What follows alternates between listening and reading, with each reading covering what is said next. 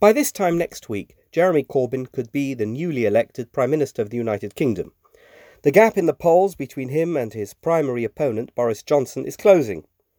Even if Johnson's Conservative Party gets more votes than Corbyn, the election could still result in a hung parliament, which means no party has managed to achieve a majority, a situation which could also hand Corbyn the country's leadership if he is able to cobble together a coalition with smaller parties to form a majority government.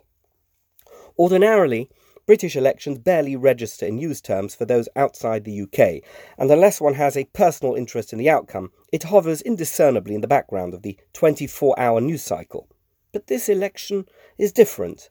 The Brexit debacle that has frozen British politics for the past 3.5 years is finally coming to a head, and the outcome of this election will have real and potentially damaging repercussions for a range of vested interests well beyond the UK, and stakeholders across the globe, not just in Europe, are anxiously awaiting the result so that they can realistically plan for their future dealings with Britain. For Jews in the UK and around the world, however, this election has very little to do with Brexit, and everything to do with the possibility that Jeremy Corbyn might become Prime Minister of a significant Western country like the UK. Because Jeremy Corbyn is an anti-Semite. It's as simple as that. Despite his vehement denials of any prejudice against Jews, or indeed anyone, and despite his protestations that the Labour Party he leads is devoted to fighting racism and prejudice in all its forms, Jeremy Corbyn clearly despises Jews. Except, of course, those Jews who say they will vote for him, although, truthfully, he probably despises them too. In a dossier published this week, the Jewish Labour Movement, JLM, a veteran socialist affiliate of the UK Labour Party, stunningly revealed that Corbyn, quote, has repeatedly associated with, sympathised with, and engaged in anti-Semitism, unquote. Accusing the Labour Party of a hostile response to anti-Semitism and of defending perpetrators, the dossier provides evidence that there has been a cover-up regarding anti-Semitism in the Labour Party, a cover-up that emanates directly from the leader's office. An anonymous former member of Corbyn's inner team told JLM that when anyone demanded for former London Mayor Ken Livingstone to be excluded from Labour for his anti-Semitic comments, they were accused of being part of a, quote, Jewish conspiracy, unquote, and of being engaged in a political smear campaign.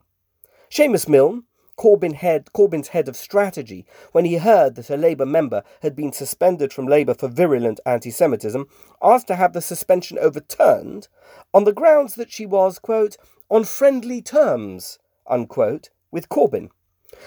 A former compliance officer also told JLM that cases of harrowing anti-Semitic abuse were routinely ignored by Corbyn's office. What strikes me most about Corbyn and the accusations of anti-Semitism is his insistent denials, as if we are all too stupid to interpret the evidence. In a 2009 speech in London, Corbyn described terrorist organisations Hamas and Hezbollah as his friends, and although he later claimed to regret his statement, he has been openly friendly with Islamic extremists throughout his decades-long political life.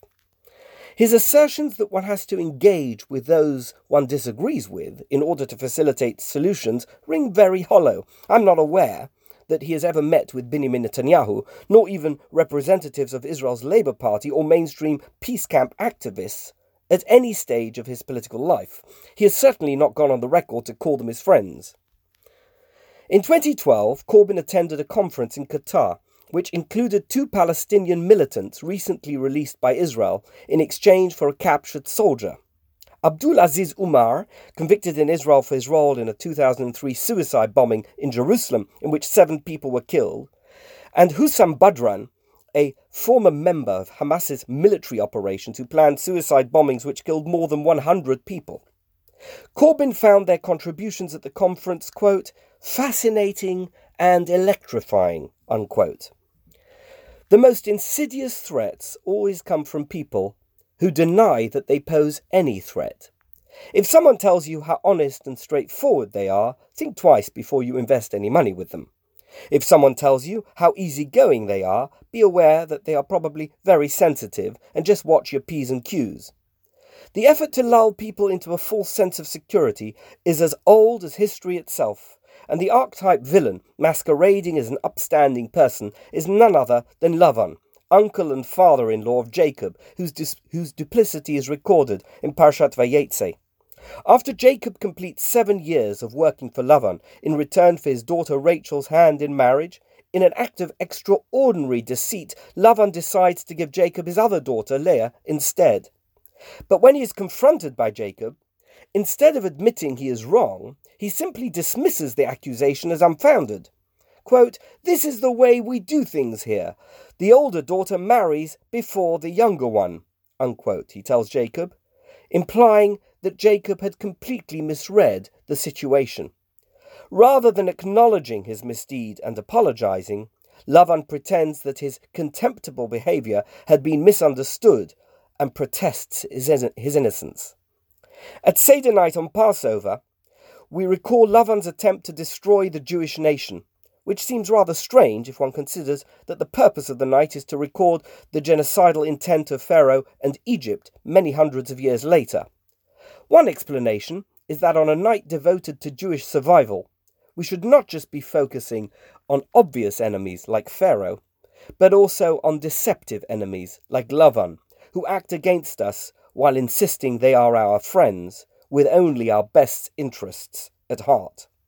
Jeremy Corbyn, should he ever become Prime Minister, will undoubtedly continue to maintain that he loves Jews and is doing everything in his power to prevent anything bad from happening to the Jewish community. But like Lavan before him, he is not to be trusted. Let us just pray that he never gets into Downing Street.